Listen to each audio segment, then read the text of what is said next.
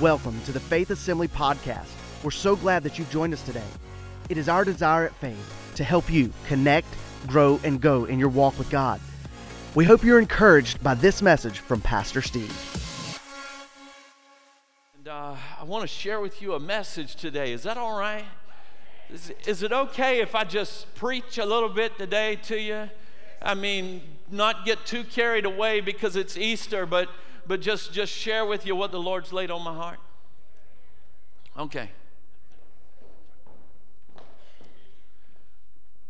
I heard an old story of how a Savior came from glory, how He gave His life on Calvary to save a wretch like me. I heard about His groaning and His precious blood's atoning. Then I repented of my sin and won the victory. Oh, victory in Jesus, my Savior forever.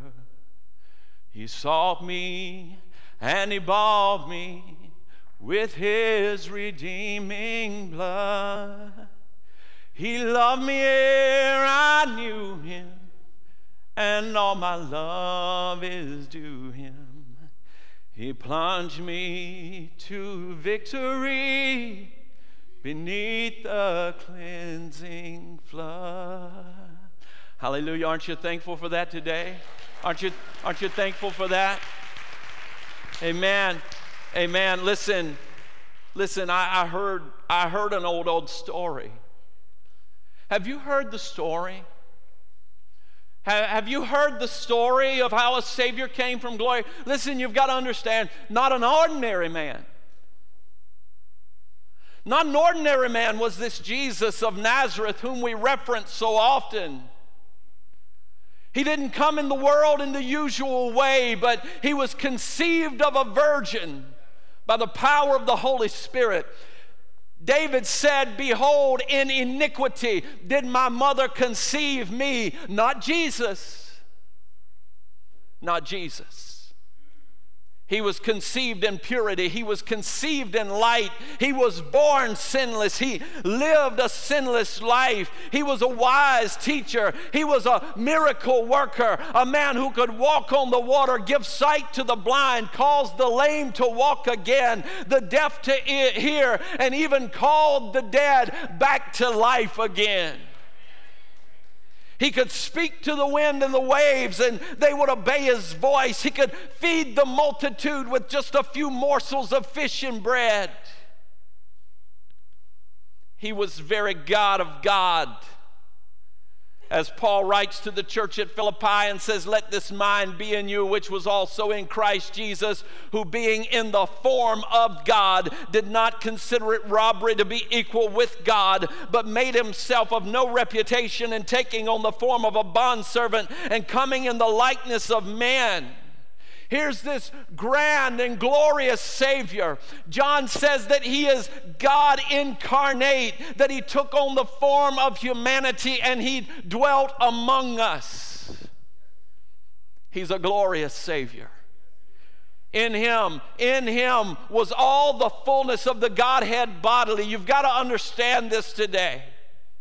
You've got to get a hold of that very thing there before we can move forward, before we can revel, before we can celebrate. And the reason we've come here to celebrate today, you've got to understand that it wasn't just an ordinary man. It was God in the flesh. And He came and He gave His life on Calvary to save a wretch like me. When I was unable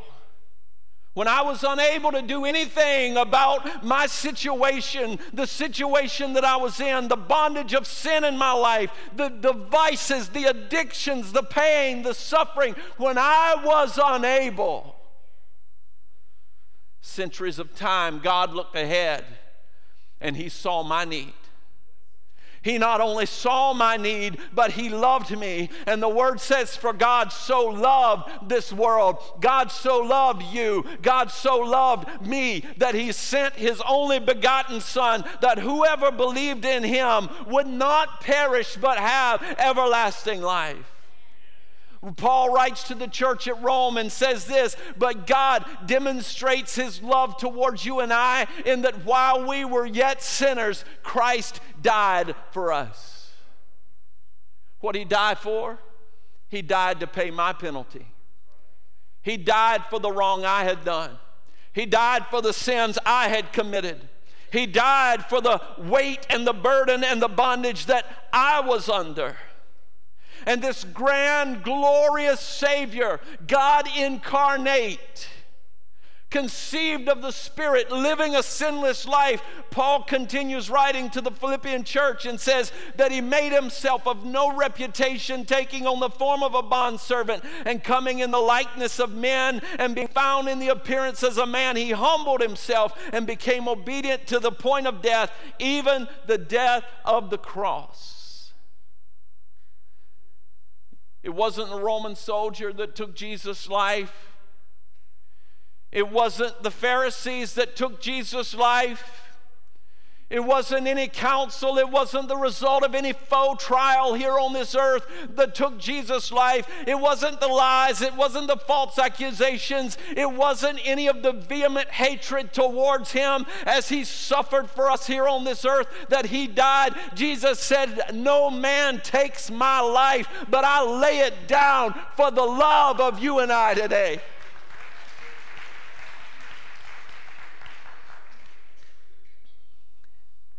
It was love that constrained him and caused him to offer his life to pay the ransom for mine, to satisfy the penalty of sins so that I could live a life of freedom. From the cross to the tomb. And from the tomb, 3 days until the resurrection. And witnesses came back and they brought this word to the disciples. This Jesus, this very God incarnate that we walked with, that we saw walk on the water, heal the blind, the deaf, the mute, the lame, to raise the dead back to life again and turn the water into wine. This Jesus that we saw bleed and die and suffer for the sin of humanity, and we saw him bound and we saw him laid in a borrowed tomb. We went down to the garden today. How many of you ever have some news and you just can't wait to get back home to let everybody know what you know?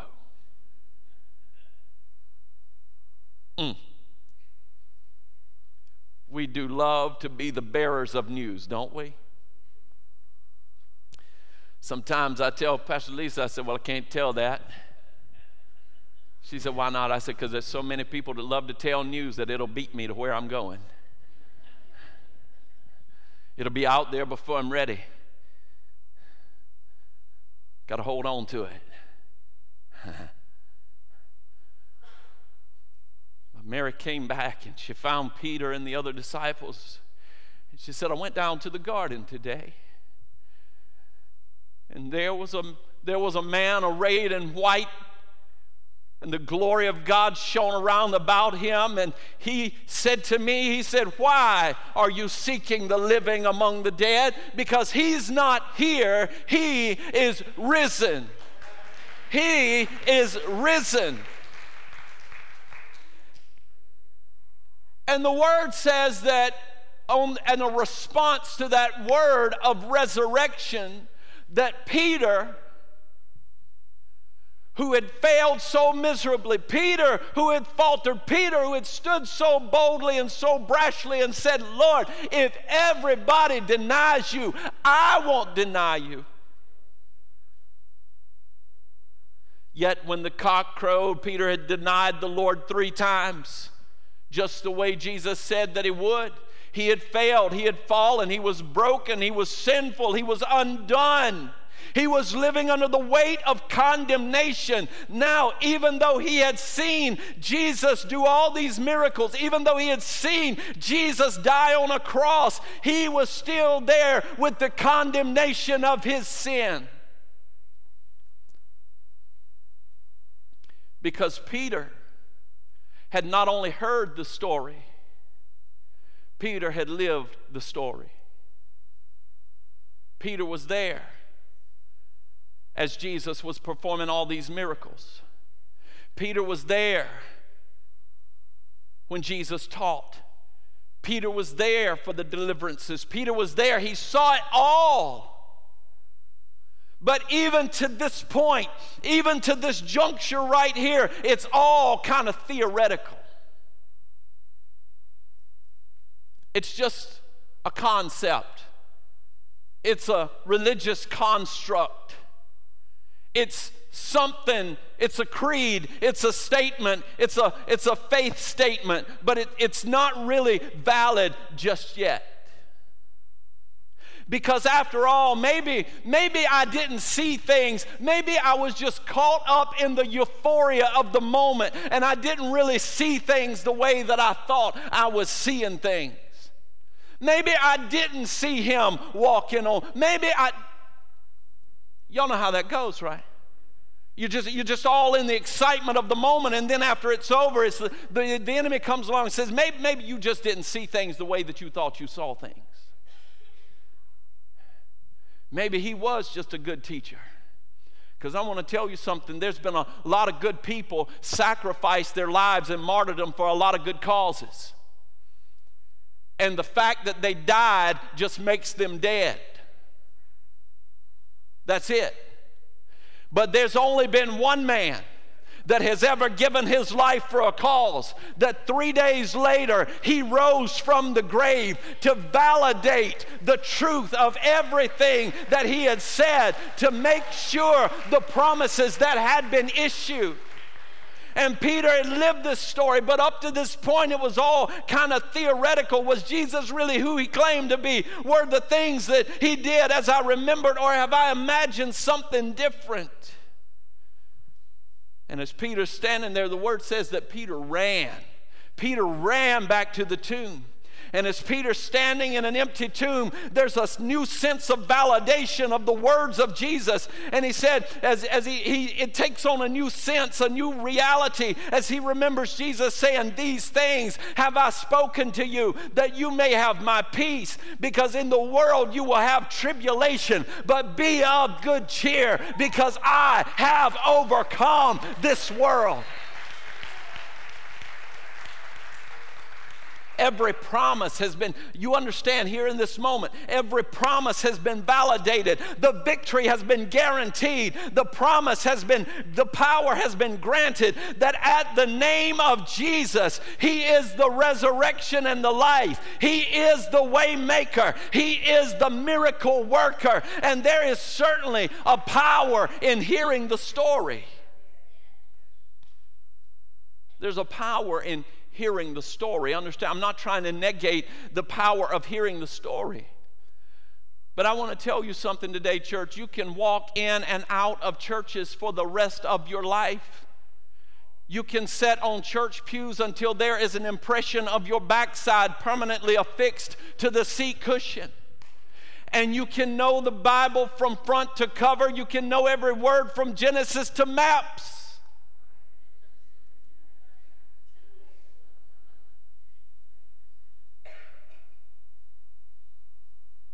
There's a value in hearing the word. Paul writes to the Roman church and says, "So then faith comes by hearing, and hearing by the word of the Lord." Paul writes to the Corinthian church and says, "For since in the wisdom of God through the world through wisdom did not know God, and it pleased God through the foolishness of the message preached to save those who believe." There's a value in heralding the old story and telling it one more time. And I'm telling you again this morning to refresh your hearts and to awaken your spirits and to renew your minds and to refresh your focus on the reality that you don't have to live under the bond of sin. You don't have to live under the weight of shame. You don't have to live in the bonds of guilt today, because there is a Savior who has come and has given his life as a ransom for your sins and mine.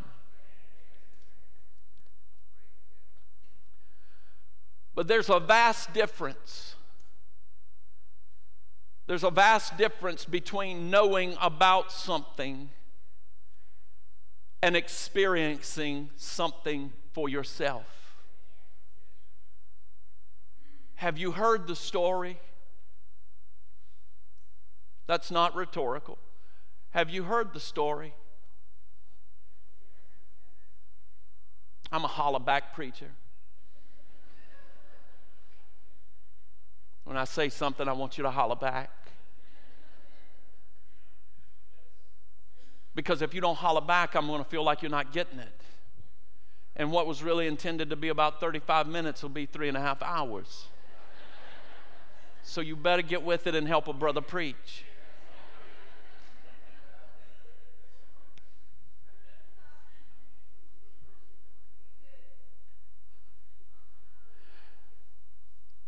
Have you heard the story? Yeah. Hey. Have you experienced the resurrected Savior? Because there's a big difference between hearing the story and knowing the verses and experiencing the life-changing power of the resurrected Christ.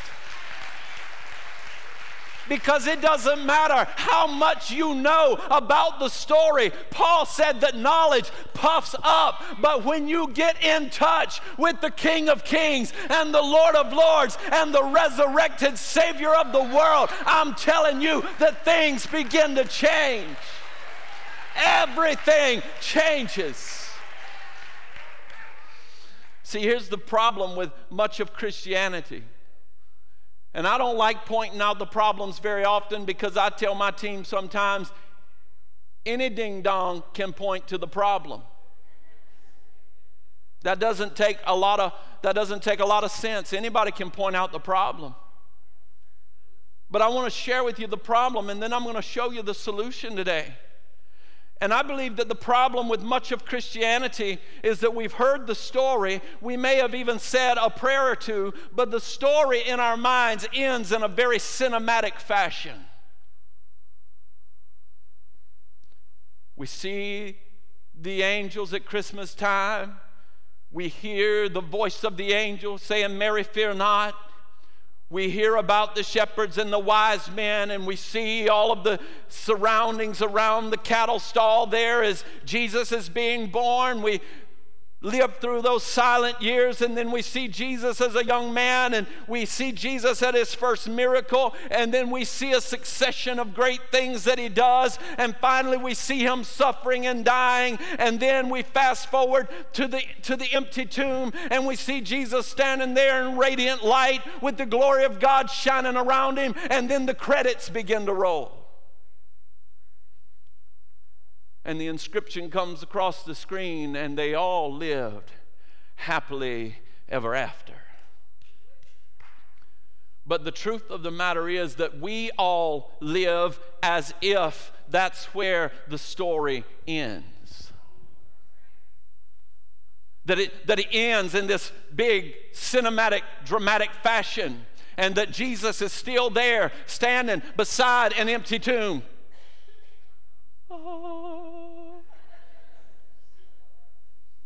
And he's over there, and we're over here. But I'm telling you something today. The word says that where 2 or 3 are gathered in his name, there he is in the midst of them. I'm telling you today, church, that there is a resurrected Savior, not to be learned about, not to be heard about, but to be experienced and to be interacted with and to change everything about your life. Listen. The story is not not for the sake of you knowing the story. The story is to lead you to discover a person, and that person is a resurrected Savior who desires to fellowship with you and to fulfill you and to satisfy your life with good things. That person is a resurrected Savior who desires to heal your broken heart and to erase the lies of the adversary and wipe away that storyline of despair that has been written all over your life. It is to give you beauty for ashes and the oil of joy for mourning, and to turn your weeping into dancing.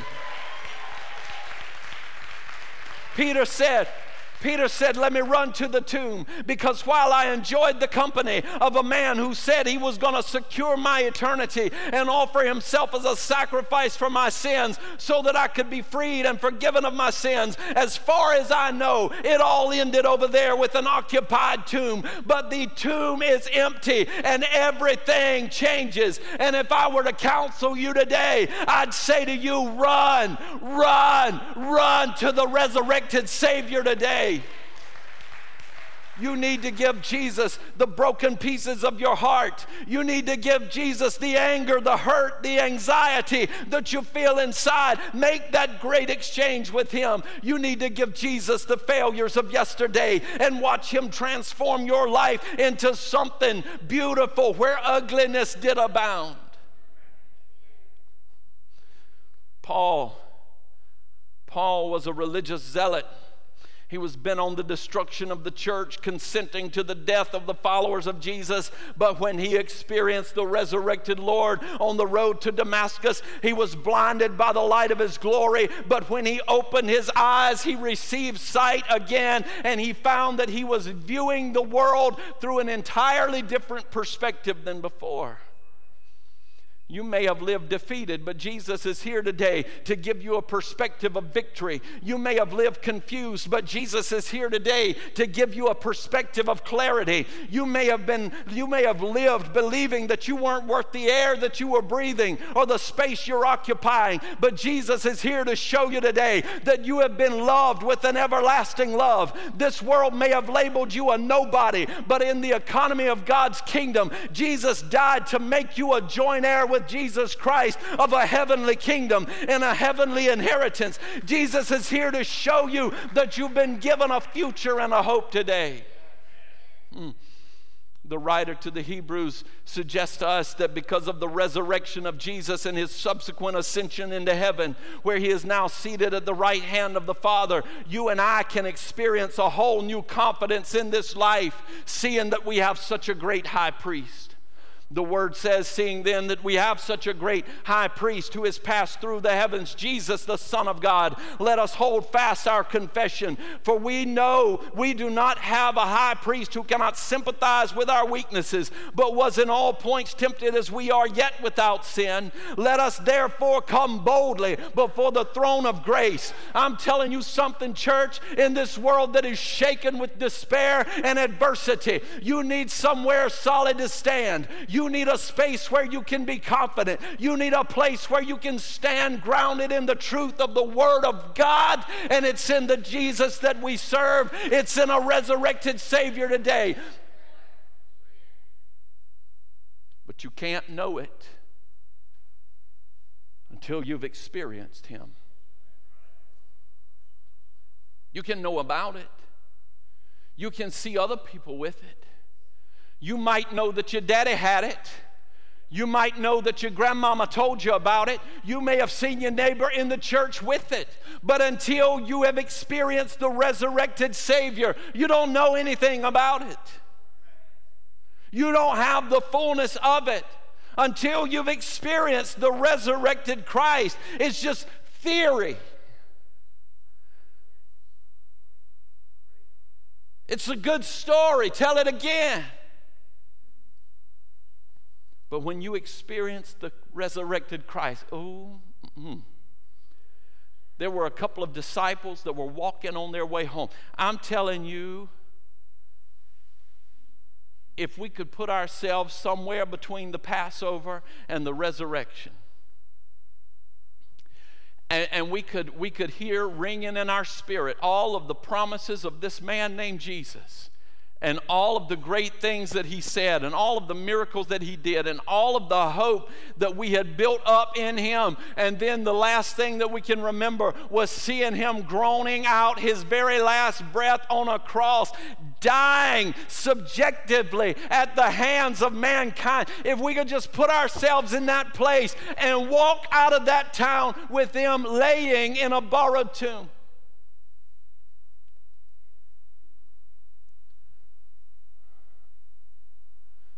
A couple of disciples are having this experience, and they're walking home. They're walking back to a town called Emmaus. And along the way, the resurrected Jesus catches up to them and joins them there on their journey, and he begins to speak with them. And you may have been to church all your life, and you may say, I've never felt the presence of God. I've never known anything about the presence of the Lord. I've never felt the fire of God burning in my bones. I've never experienced that before. I'm telling you, it's because you have not yielded yourself to the presence of the Lord. It's because you've not spread your hands out before God and said, welcome, Holy Spirit, have your way in me. I won't be ashamed of you. If you want me to shout, I'll shout. If you want me to speak in tongues, I'll speak in tongues. If you want me to wave my hands and clap and shout glory to God, I'm going to do it, but I want you to have your way in my life.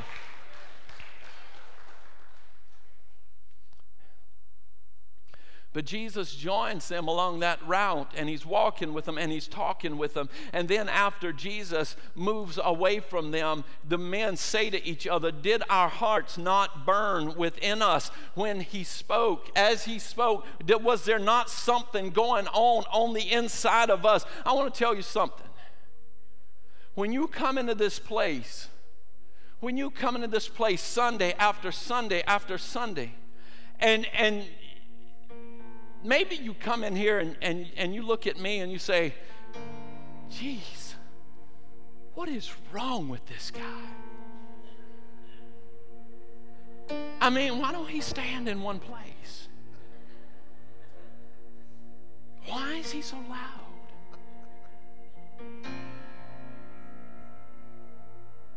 I had somebody come to me one time. They said, Pastor, I feel like you'd be more effective if you'd watch your tone.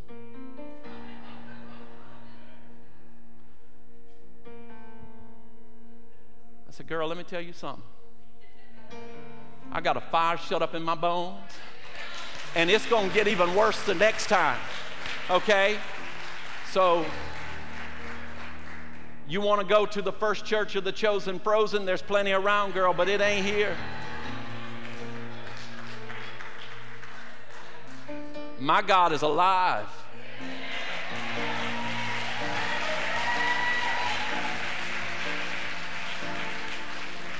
And all the people around you right now that are shouting amen, they're not doing so because this word excites them.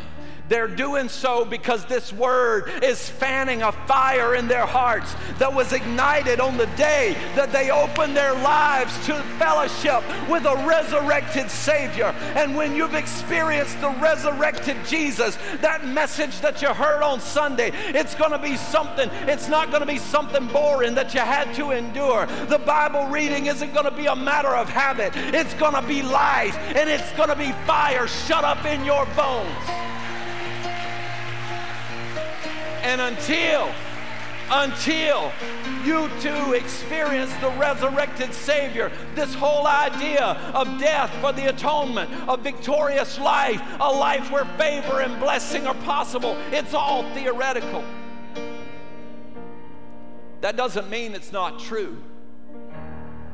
Understand?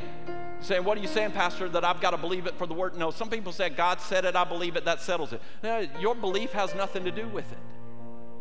God said it, that settles it.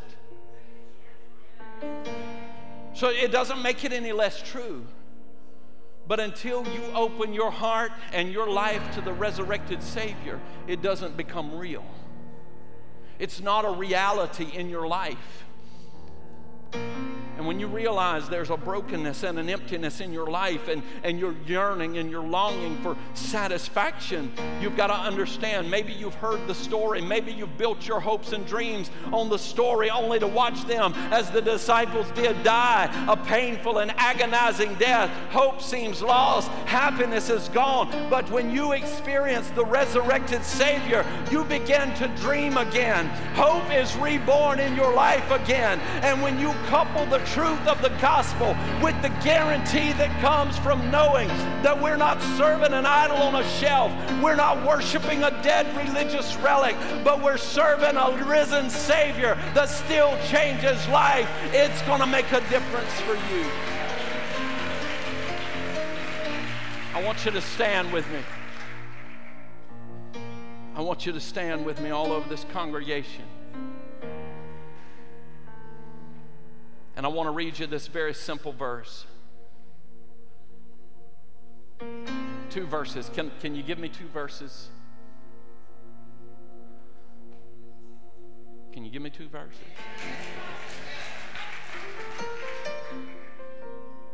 Paul said, all the things that I thought were gain, everything that the world had set before me as the model of success, of stature in the community, and wealth and prosperity and knowledge and affluence and all those things, all the things that I counted as gain, I now consider them refuse, garbage, trash, for the excellency of knowing Christ Jesus. As a matter of fact, he continues on there and he says, oh, that I may know him in the power of his resurrection. In just a moment, I'm going to invite you to something, and I want you to understand this. I'm not inviting you to a dead religious exercise. I'm not inviting you to a form. I'm not inviting you to a rite. I'm not inviting you to a ritual. I'm inviting you to a relationship with a resurrected Savior.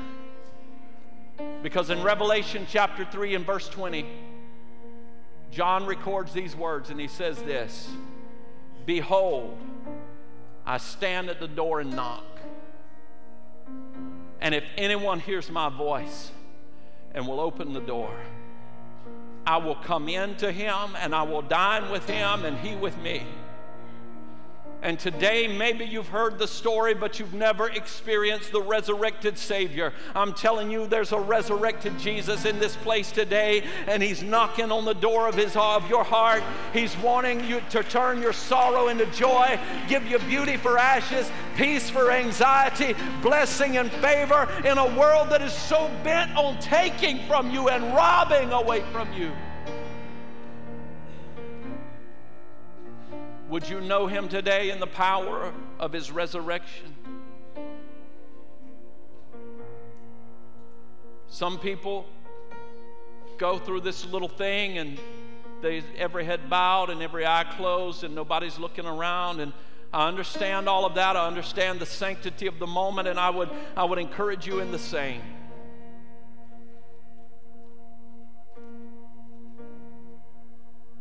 But not for the sake of secrecy this morning, but just for the sake of making available a space and an atmosphere where people can be honest.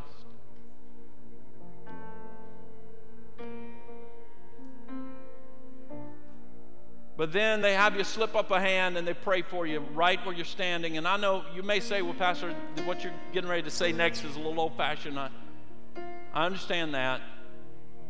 I got you. But you've got to understand, as we're here, we've been through the Passion Week, and we've seen Jesus suffer. We've seen him bleed and die. We've seen nails driven through his hands and his feet. We've seen lashes on his back. We've seen a spear thrust in his side, and we've seen him hang naked on the cross. Don't tell me that you're ashamed in this moment to come and stand before a congregation of people and say to Jesus paid it all and all to him I owe. He was not ashamed to hang naked on a cross for me, and I will not be ashamed to claim him as my king in this moment. So in this moment, I want to just remind you, every head bowed and every eye closed. Nobody's looking around. If you'd say, Pastor, would you pray for me? I believe that the Savior of the world is knocking on my heart's door right now. I feel something in my spirit. I feel something that I haven't felt in a long time, or I've never felt before, and I don't really know how to identify it, but I know there's something different here right now. I feel like there's a tug on my heart right now in this moment. If that's you, would you just slip a hand up wherever you are? Amen. Amen. Thank you. Thank you. Thank you. Thank you. I see those hands all over this place. Now I want to ask you for one more thing. And there's no judgment in this house. There's no judgment in this house, because every one of us, all have sinned and fallen short of the glory of God. It doesn't matter if they're up here singing songs or if I'm up here preaching or whatever. There's been a moment in time when I was just as lost and undone as anybody else in this room. There's absolutely no judgment.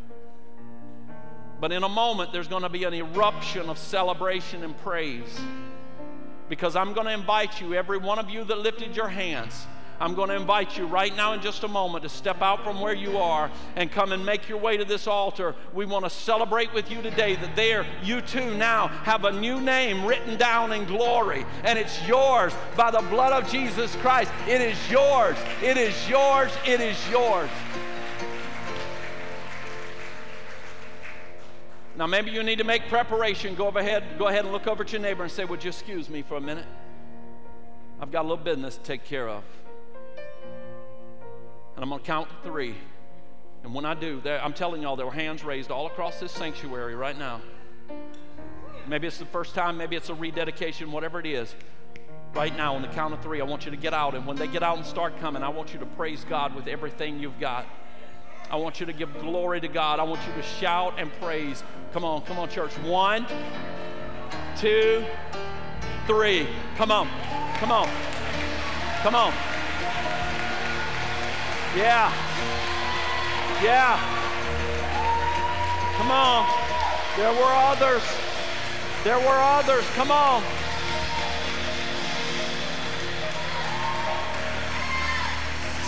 Jesus. Jesus.